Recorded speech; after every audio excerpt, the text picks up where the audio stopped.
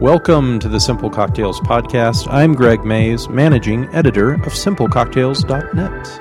And I'm Lisa Mays. Thanks for tuning in.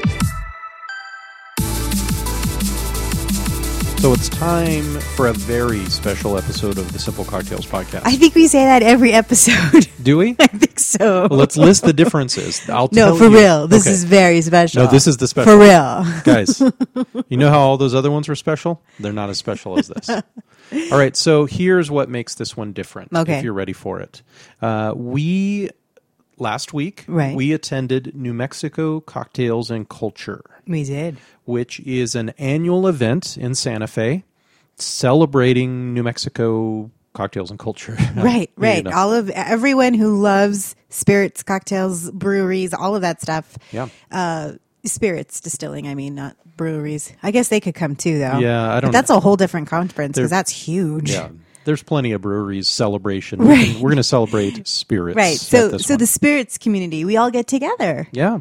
And this was the second annual. Yes. And we missed the first annual. We did. We had a good excuse. We did. Family first. Family first. Our daughter was like performing. She was doing like some sort of a violin performance. Yeah, it was like her last one of the year. Yeah, so we could not get out of that. Good excuse. We tried. Yeah, I know. We couldn't. It was a good excuse. But this year we were really happy to go. And it was awesome. It was so nice. It was, because what you end up with is really high class cocktail people that come to Santa Fe for a few days. It's basically Friday and Saturday and Sunday-ish. Right. Is that a good summary of it? Saturday is most of the meat, and that was the day that you and I went. Right. So we live in Albuquerque. Santa Fe's an hour away, so we commuted to New Mexico Cocktails and Culture. And so just like we did at Tales of the Cocktail last year, we got to interview these awesome names in cocktails. And so we're going to start off from the beginning. How's that? Right. The first seminar we went to was about the Negroni.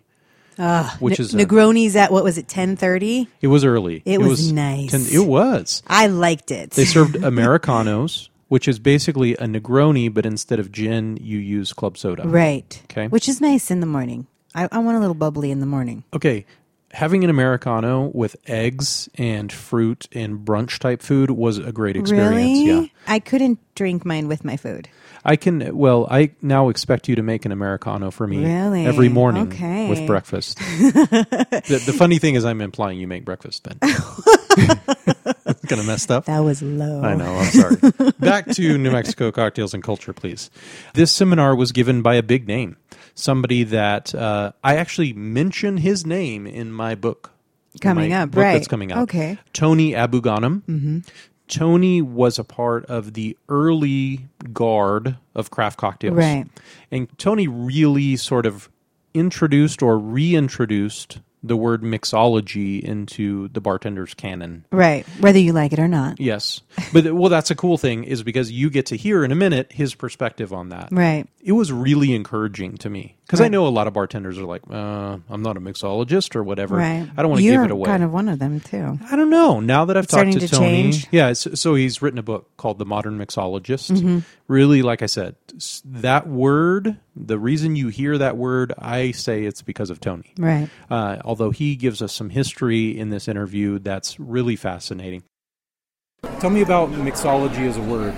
Do you mind kind of talking to us about that, the roots of it, how people feel about it? Absolutely, Greg. It's a word that I first came across, or a title, when Dale DeGroff used the moniker, and I was working at Bellagio, and I was in need of a title. And so what about mixology? Mixologist, property mixologist. And they loved it, and I didn't really know the history until I wrote my book, The Modern Mixologist, Classic Contemporary Cocktails, and I called our friend Dave Wondrich. I said, I'm trying to find some history behind the word mixologist, and I can't find anything. And he found an article dating back from the 1850s. Wow.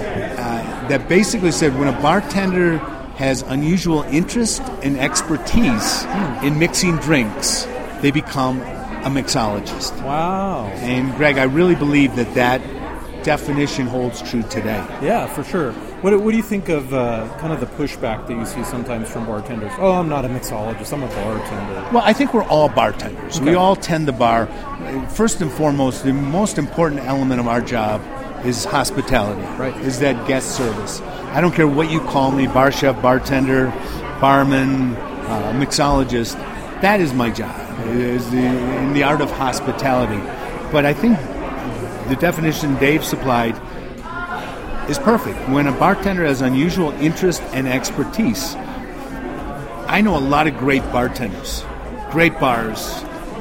I would never dream of ordering Negroni, but they're great bartenders. Gotcha. They have no interest in the history of Count Camillo Negroni in 1919 Florence, Italy. Gotcha. They love being a bartender, big smile, handshake, welcome, know what the Cubs did, know how the stock market closed, know that this is my girlfriend and not my wife. They're great bartenders. But the mixology thing, no interest. Gotcha. And that's why that definition, unusual interest and expertise. That's awesome. That's really helpful. It's a choice we all make. Yeah. What do you want to do with your life and career? Right. How far do you want to take it? Right. And today, fortunately, there are great opportunities that when I was coming up, in the early 80s, people would say, "What do you do for a living?" I'd say, "I'm a bartender." And I'd say, "Well, what do you want to do?" Right. It wasn't like you're not going to be a bartender for a career, are you? Right. Today, young bartenders, they're passionate, they're committed, they have great opportunities above and beyond being behind the bar, and we as Americans are drinking better because of it. Yeah, that's awesome. Very good. Let me ask you about one more thing. So you have a big love for vodka, which is, so from my perspective, is unusual as well. Bartenders can kind of not be interested in vodka. Sure. So tell us about your love for vodka and why. Well, I've been doing it for a long time. Yeah.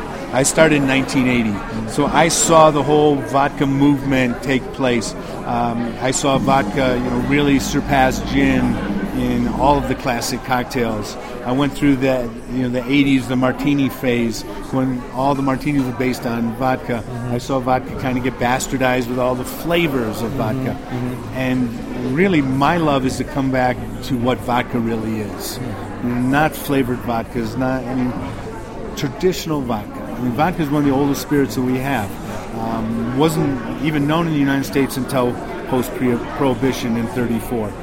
It took a long time to gain, and during a time when mixology or bartending was probably at its lowest. So vodka had an opportunity to, like I said, work its way into the Norman culture and become the go-to drink. As people lost an interest in mixing and crafting balanced drinks, vodka made it easy. You travel the world, especially in Eastern Europe, like I have researching my book, you see people drinking and appreciating vodka for vodka's sake. And that's why I wanted to write the book and really embrace and hopefully encourage bartenders and consumers alike to have a better understanding and appreciation for this spirit. My favorite way to drink vodka, Greg, is just straight out of the freezer, neat. Nice. And really appreciate and understand and enjoy the nuances that make a rye vodka from Poland different than Swedish potato vodka. They're subtle, but if you get good at tasting and identifying vodka, everything else is going to be so easy. Wow. And really, we're doing our customers a disservice if we turn our nose up to vodka. Yeah. 25% of all spirits sold in the United States today are vodka. Wow. Super great seminar. I totally enjoyed myself, and it was incredible to meet him. He's one of the, I'd say, top 5 guys as far as craft cocktails are concerned, at least in my book. I don't know. Yeah, I was encouraged by the whole not knocking vodka down, because I've been trying really hard to get away from that, and I feel like I am. I'm leaning more towards tequilas and gins. Yeah. But to hear him say, I love it. It takes a more advanced palate and blah, blah, blah. I'm like, yes. Yeah. All right. Well, do you recall what I've done since talking to him about vodka? I've done several things. You've put the vodka back in the freezer. I put it in the freezer. I put one bottle in the freezer. Right. Because he's sort of right. You know what I mean? Like, vodka out of the freezer has a really cool texture. Really? And it's like a syrupy texture that's pretty awesome. I didn't put it all in the freezer. So any of you who read anything about cocktails, what you may read at some point is you should never put any liquor in the freezer or fridge other than vermouth. Because when you're making cocktails with it, you want it to dilute, and if it's basically freezing temperature, it won't dilute with the water very well, and it'll throw the mixture off. Right. So the one I have in the freezer is really just, like you said, drinking straight. And it's been so hot here. I know. So the other day, literally, I took vodka out of the freezer, shook it on ice, and then poured it on a bunch of crushed ice in a glass and drank it that way. A vodka snow cone. Yeah, that's exactly what it was. So it may have been a cocktail because I garnished it. Right. But it was just a glass and of shook it. really, really cold vodka. And that was all thanks to Tony. So the next seminar was probably the main thing that got me to Santa Fe. Yeah. Was the I margarita told you about one. It. Yeah. Yes. Yeah. Margarita, and they served chips and salsa. They did. So guacamole, man, it was margaritas with chips and salsa. That's all I need in worked. life. Yeah. You know? It worked. And it was real like Santa Fe salsa. So yeah. you actually kind of needed the margarita really to pull you down. Yeah. So they gave you like the backstory of the margarita, originally called the Daisy. Yeah. What did we learn about the word margarita, which I'm embarrassed to say I didn't actually know the meaning of? What is the meaning of margarita? Daisy. Daisy. So I didn't know that. Yeah. So the seminar was called Historic Journey from Daisy to Margarita. Anthony Pullen and Kaylee Asher gave the seminar. Anthony is brand rep for Bulldog Gin, right. which I've actually heard a lot about Bulldog, but I had not yet tasted it, surprisingly. And then Kaylee is a brand ambassador for Azuñia Tequila. Right. So it was interesting to have a gin guy talking about margaritas, but it really worked well. It did. Yeah.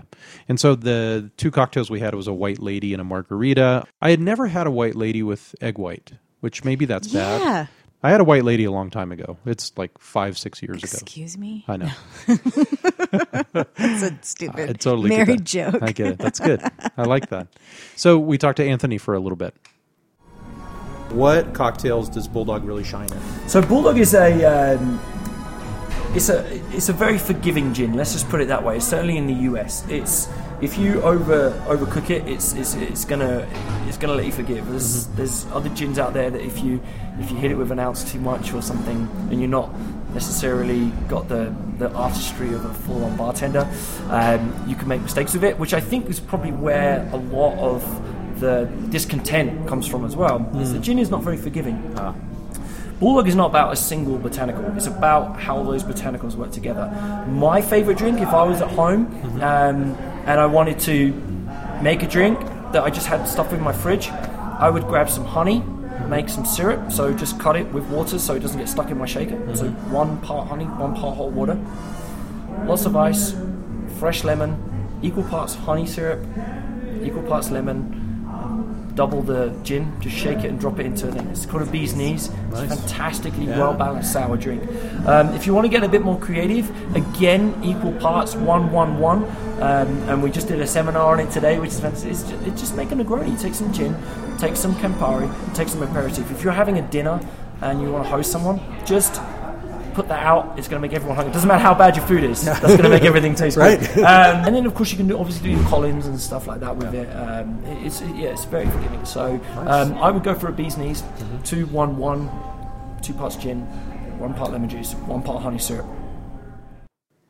And you can't go wrong with the bee's knees. When he said that, you like literally lit up. Yeah. I could tell. Because that's one of your favorites, I think. It is. Out of 50 cocktails, that's one of them. It's true. It's true. It's probably my favorite way to have honey in a cocktail. Yes. If you mix it with gin, then it's not so bad. Right. It's very refreshing. That's totally perfect true. for the hot summers. Right. Yeah.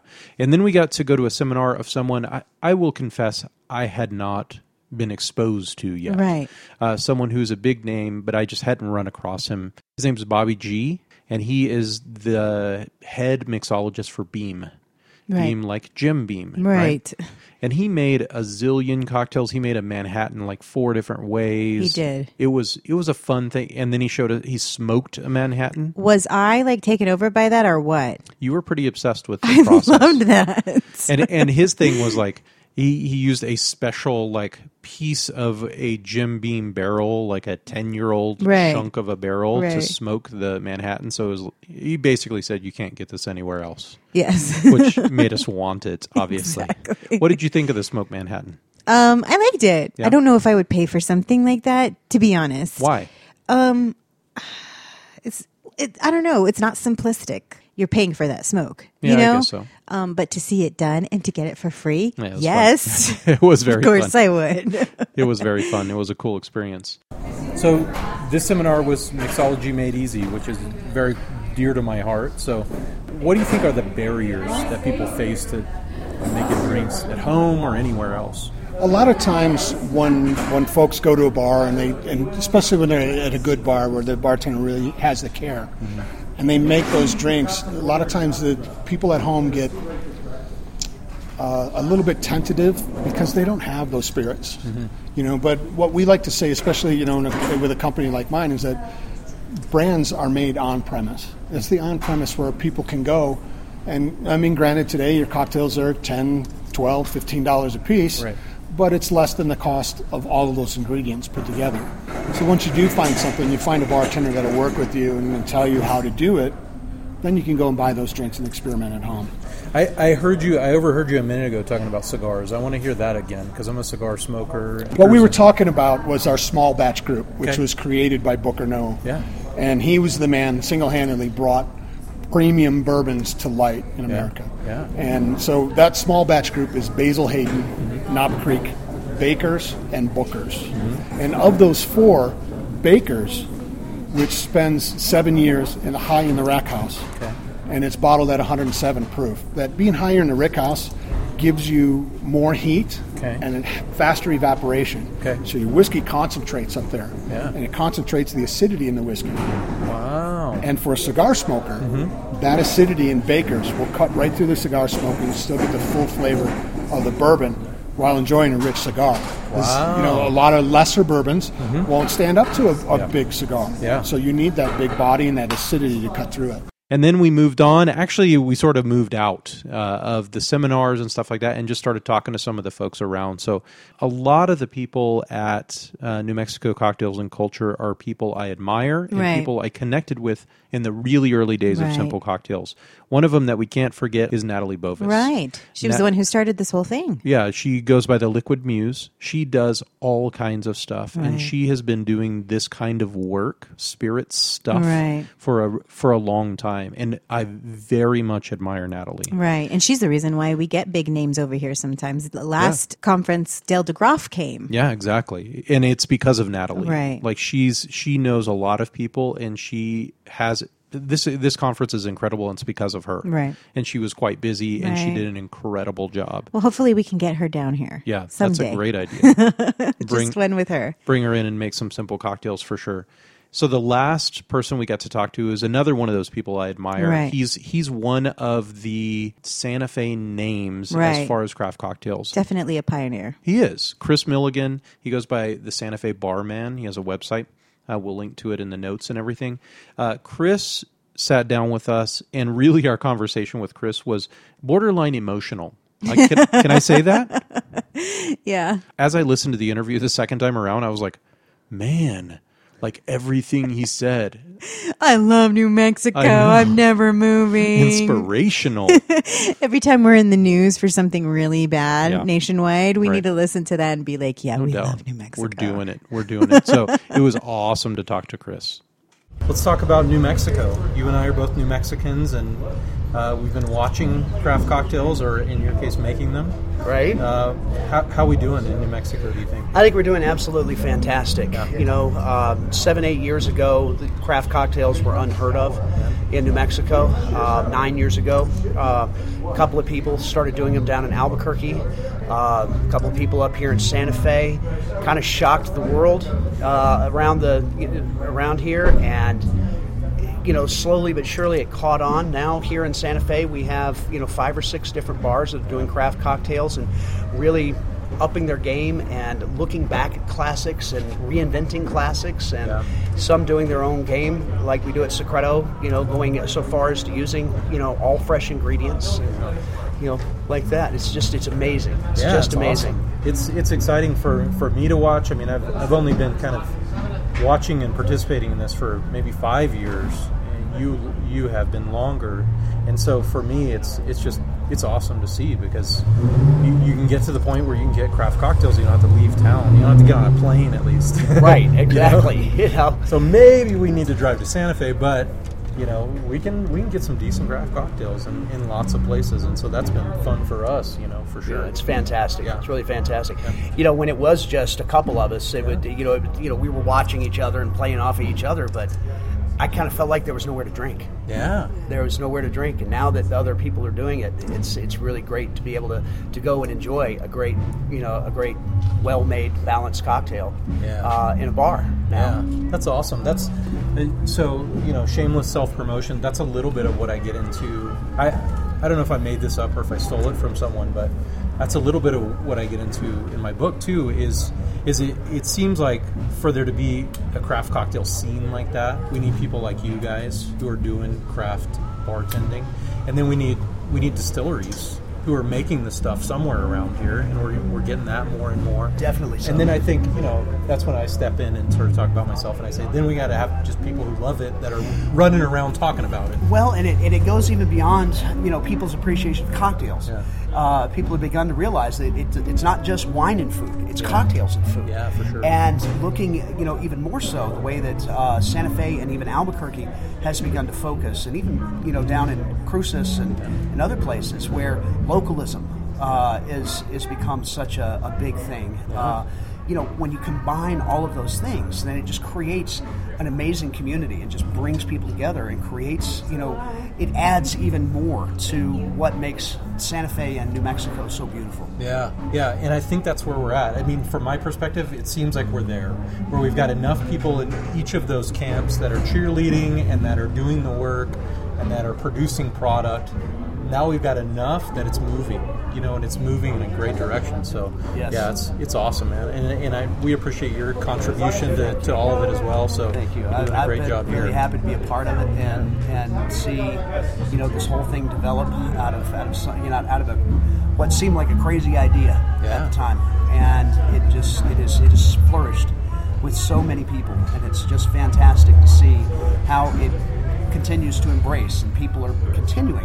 Other, you know, bars that have not done this continue to look and go, well, maybe we can do that. Maybe we should, you know, start doing something like that. And it's just building and building, and it's picking up speed so fast, and it's so fantastic. You know, the New Mexico Cocktails and Culture celebration here, bringing in all these people from all over the country. You know, the people that taught me what I know, just really brings a great sense of community to everything that we're doing here, and just revitalizes. When I come to these things, I just get revitalized about how exciting, you know, this world of food and cocktails can be. Yeah.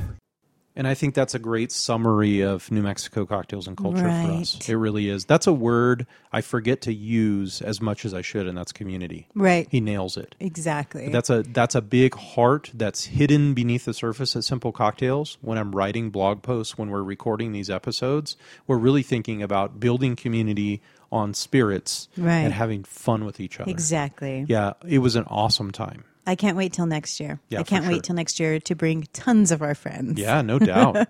Maybe a hotel room. Yeah, that'd be a good idea. All right, everybody, I hope you enjoyed this extra special New Mexico Cocktails and Culture episode of the Simple Cocktails podcast. Right. Greg, anytime you want to take me on a field trip of spirits, I'm totally ready. So, yeah, the field trip, let's just go to Santa Fe, start drinking at 10, and drink all day. Santa Fe, Phoenix, Colorado, wherever. I agree. It was a great time, and you come away proud to be a New Mexican. You do. For sure. I'm Greg Mays, managing editor of SimpleCocktails.net. And I'm Lisa Mays. Check us out on Facebook, Twitter, Instagram, Snapchat. Thanks for tuning in, guys. Cheers.